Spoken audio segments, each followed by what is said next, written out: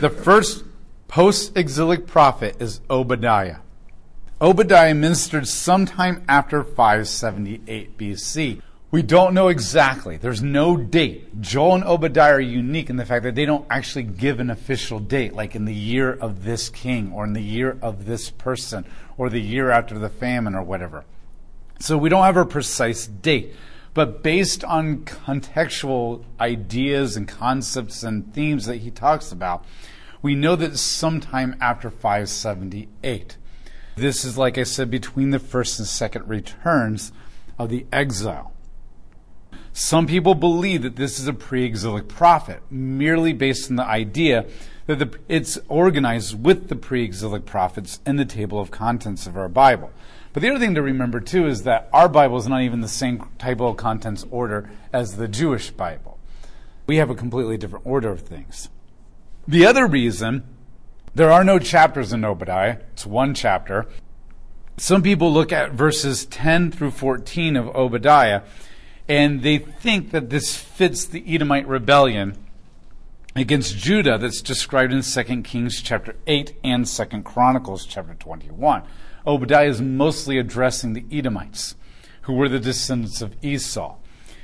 And so they look at that and they're like, well, this sounds like the rebellion that the Edomites had against Judah when Judah was ruling over the Edomites and the Edomites began to throw off the yoke of Judah.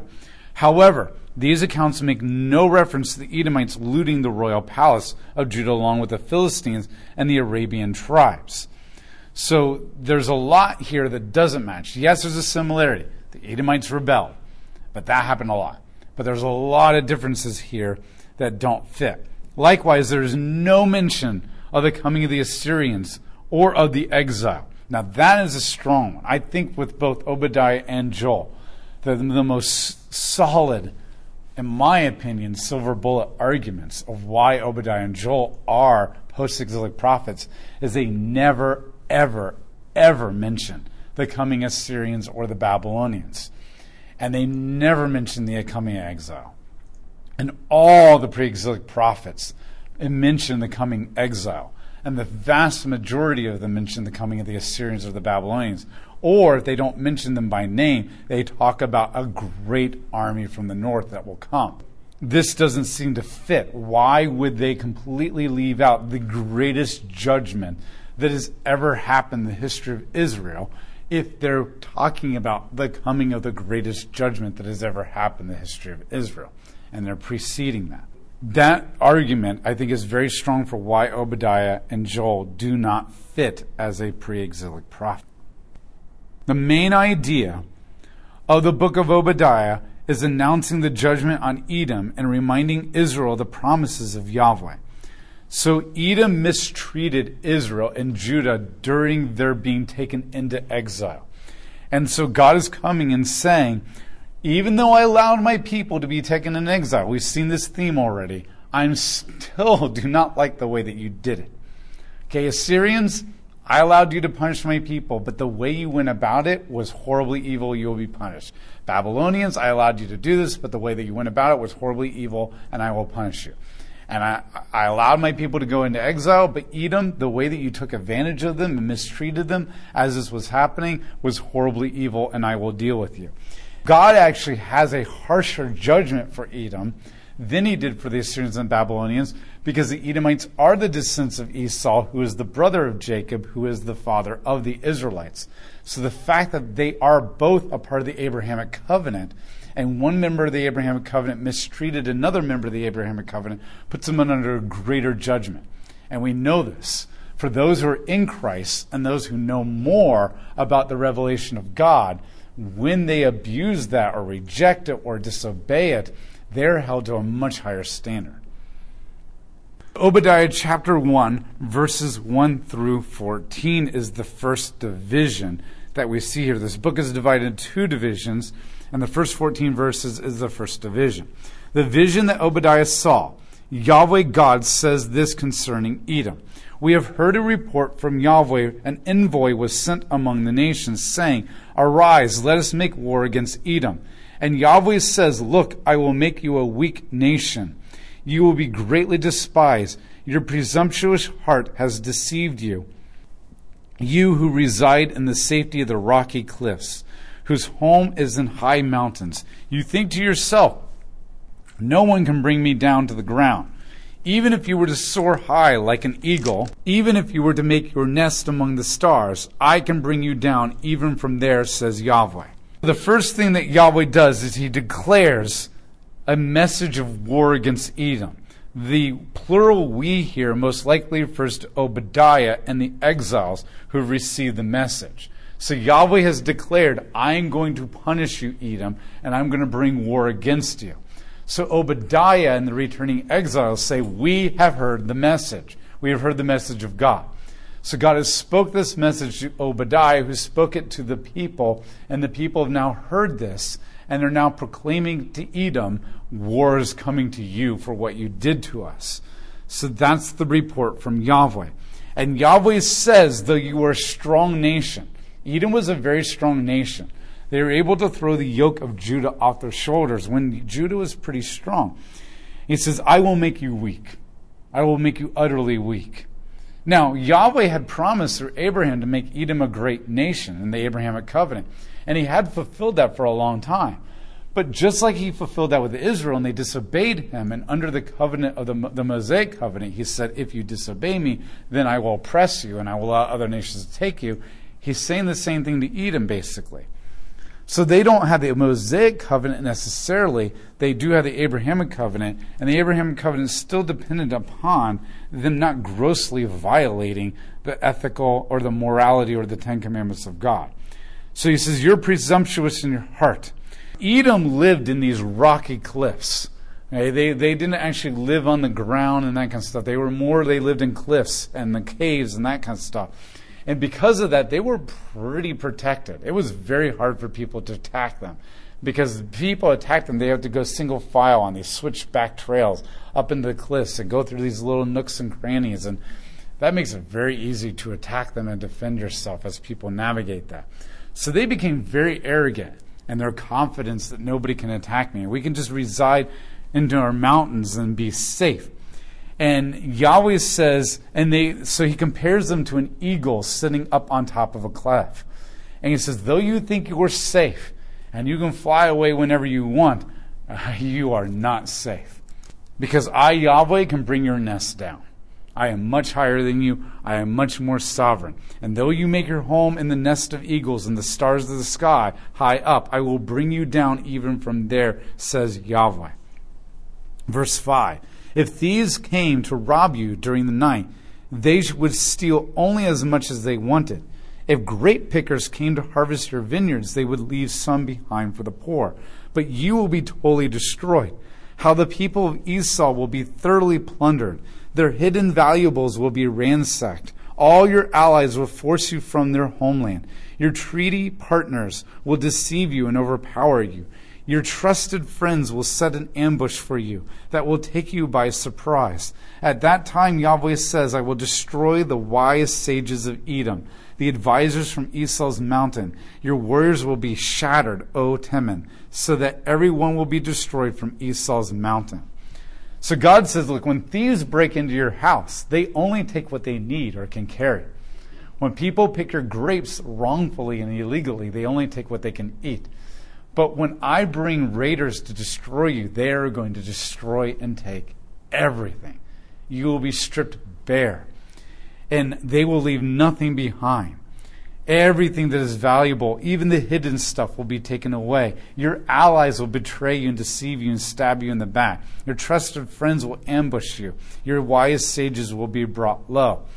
And the idea is that this will be done to you as you've done to others.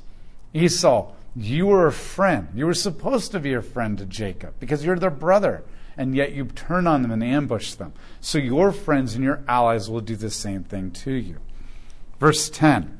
Because you violently slaughtered your relatives, the people of Jacob, shame will cover you, and you will be destroyed forever. You stood aloof while strangers took his army captive, and foreigners advanced to his gates. And when they cast idols over Jerusalem, you behaved as though you were in league with them.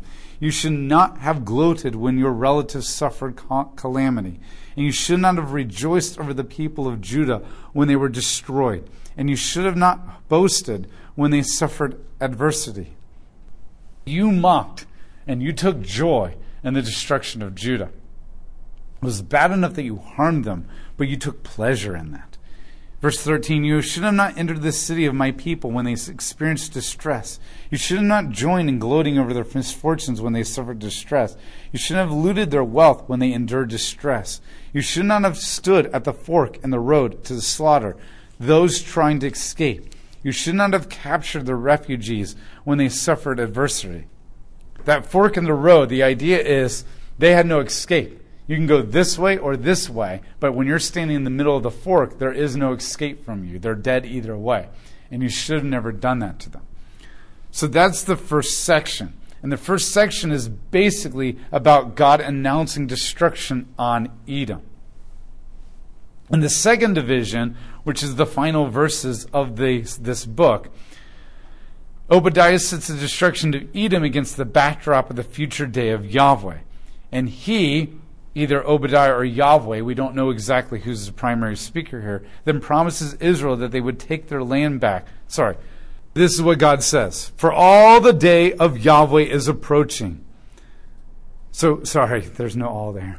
For the day of Yahweh is approaching for all the nations, just as you have done, so it will be done to you. You will get exactly what your deeds deserve. Now remember, the day of Yahweh, or the day of Lord, is this day of judgment.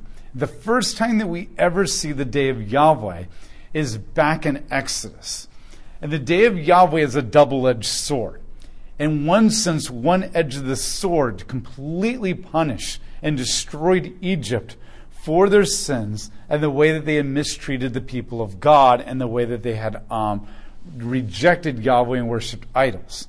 And the other sense, on the other end of the sword, it delivered Israel and rescued them and brought them into the promises of God and the blessings of God and the dwelling of God. And this is the idea of a double-edged sword. One sword is the destruction of evil and sin, and the other sword is a deliverance for righteous.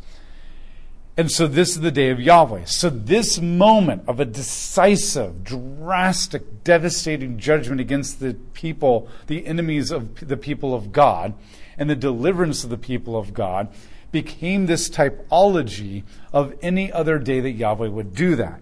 So the day that Yahweh came in and delivered the Canaanites into the hands of Joshua was the day of Yahweh. It was a decisive moment of judgment and deliverance and blessing. And the day that he brought the Babylonians and the Assyrians was the day of Yahweh. And so what God sets up is that these things are the days that he decisively acts. And they're not a day singular. It's a day like a time period, like the day that Britain ruled the seas.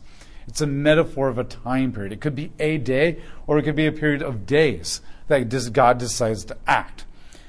This then gets established by the prophets, and not only do they speak of other future days of the Yahweh that would come, where he will act decisively, but it also foreshadows and looks forward to an ultimate day of Yahweh, where Christ will literally come to the earth and literally wipe out all evil, destroying and judging all enemies, and then delivering his people into the new Jerusalem that will fill all the earth with no sin and no evil ever again.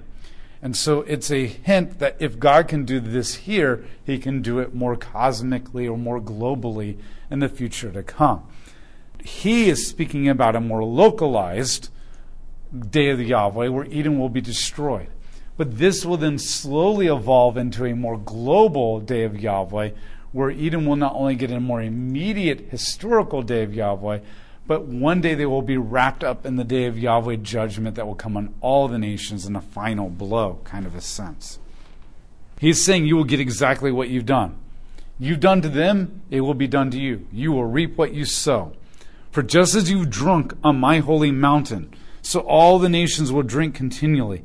They will drink and they will gulp down. They will be as though they had never been.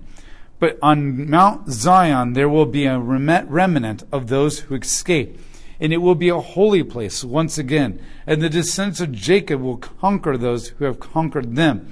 And the descendants of Jacob will be a fire, and the descendants of Joseph a flame, and the descendants of Esau will be like stubble, and they will burn them up and devour them, and there will not be a single survivor of the descendants of Esau. Indeed, Yahweh has spoken it. And the people of the Negev, which is the southern region of Israel, will take possession of Esau's mountain.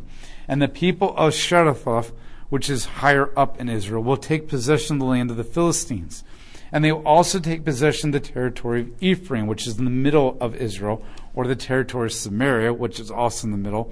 And the people of Benjamin will take possession of Gilead, which is on the eastern side of the Jordan River. The exiles of the fortresses of the people of Israel will take possession of what belongs to the people of Canaan as far as Zarephath, which is way up in the north, and the exiles of Jerusalem who are in Shepherd will take possession of the towns in the Negev. Those who have been delivered will go on Mount Zion in order to rule over Esau's mountain. Then Yahweh will reign as king. So God basically says Israel was punished and devastated and reduced and taken into exile. But I will restore them, and I will make them a great nation over the world one day. You, Esau, you will be completely destroyed with no restoration. Because of what you've done, you will be completely destroyed, and there will be no restoration for you. In contrast, the Israel that you mocked and took advantage of and thought had been weakened to the point of no return will be established. And they will take your homes and your territories. And not just yours, but the territories of the Philistines and the Phoenicians in the north as well, who did the same thing to them as you did. But what makes your actions so bad is, once again, you did it to your brother. And the Philistines and the Phoenicians were not brothers to Israel. What God basically promises here is that he will punish them for what they have done. Historically speaking, we have never seen Edom experience this judgment on this scale. There's nothing in historical records of this massive, total wiping out of the Edomites that God talks about here. Probably the reason is this is more poetic. Remember, a lot of God's destruction language is overly exaggerated, sometimes very profane and very horrific, because what he's trying to paint is not just the literal this will happen, like watching the History Channel documentary on Napoleon or Hitler's conquest of things, but more of an emotional metaphor of this is what it will feel like. This is what it will be in the gut and in the mind and the emotions of when this thing happens. And so God often exaggerates or uses hyperbole for a metaphorical reason to give you a punch to the emotions of what's happening. And we all know that a localized, just specific people being judged versus a total destruction and annihilation of people can emotionally feel the same way. When it's happening to you, it doesn't really matter if all people are being destroyed like this, or just a small group of people are destroyed. If you're in the middle of it, it's going to feel the same emotionally. And so that's the language. So we should probably see this language. And we see this all throughout the prophets. And that's important too, because sometimes you read this language and you're like, wow, God really seems to be taking joy in this horrific, devastating language that he's going to bring on the people. And that's not the point either. The point is to evoke emotions and paint pictures of what will happen, not the idea that God's really taking joy in how descriptive and poetic he can be in describing horrific things to you. And so it seems to be most likely the idea here. This is encouraging to us. Now, in some sense, you're like, okay, I don't know any Edomites. I'm not an Israelite. I didn't go through this.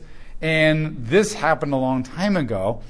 But remember, God's promises to not only bless us and that he fulfills that is not only an encouragement and something that we can hold on to, that God will one day take care of us and deliver us and bless us, but his promises to judge horrible evils like this, and that the fact that he fulfills them in the past also is something to hold on to and anticipate one day that evil will be destroyed. And especially right now in the culture that we're living in, there's so many horrible things that are happening around the world right now. Governments that are out of control, abusing their people and subjugating them and oppressing them in all kinds of ways. And even the things that are happening right now in America, where mass corruption and fraud is being exposed left and right in our country right now. And you're like, well, I kind of knew a little bit this was happening, but wow, the veil has been really pulled aside. And there's a real sense of like, what's going to happen if our country really truly has turned out to be this fraudulent, this untrustworthy? And it seems like people will not be held accountable. And what God is saying is they will. They will. Whether locally here on minor scales of fraud and corruption in government, which does affect people's lives in drastic ways, or in the big cases of genocide and oppression and slavery that we see in other places of the world, God will deal with them. And we can look through history where we can see where that's happened, and those things give us confidence that one day that will happen. And what God is saying is, we're not to emotionally take joy in the fact that people of God, or not people of God, but humans that God loves and has created are suffering and getting punished. But we can take joy and satisfaction that there is justice for evil. And remember, that's the difficulty, where I can have compassion on you for what you're going through, but I can still say it's totally just the consequences you're facing. And I can take satisfaction in that as well. And this is what God is saying. And this is why Isaiah says, one day the righteous will bathe their feet in the blood of the wicked. And you're like, wow, how graphic. But the idea is that one day there will be justice. And we can enjoy that justice. And that language is highly metaphorical of the universality and the global nature of the justice, not in the horror movie pleasure of that justice. And that's hard for us. As Americans, we're not used to poetic language. Now, some of you might be very gifted in poetry and really enjoy it and get it. But as a whole, the Western world has geared us more towards logic and reason and literal concretism. And so the idea of understanding poetry, like how can God say that and yet it's true, is not what we're used to. It's not what we're used to. And we don't know how to take that. And we take it so literally. So that is the book of Obadiah.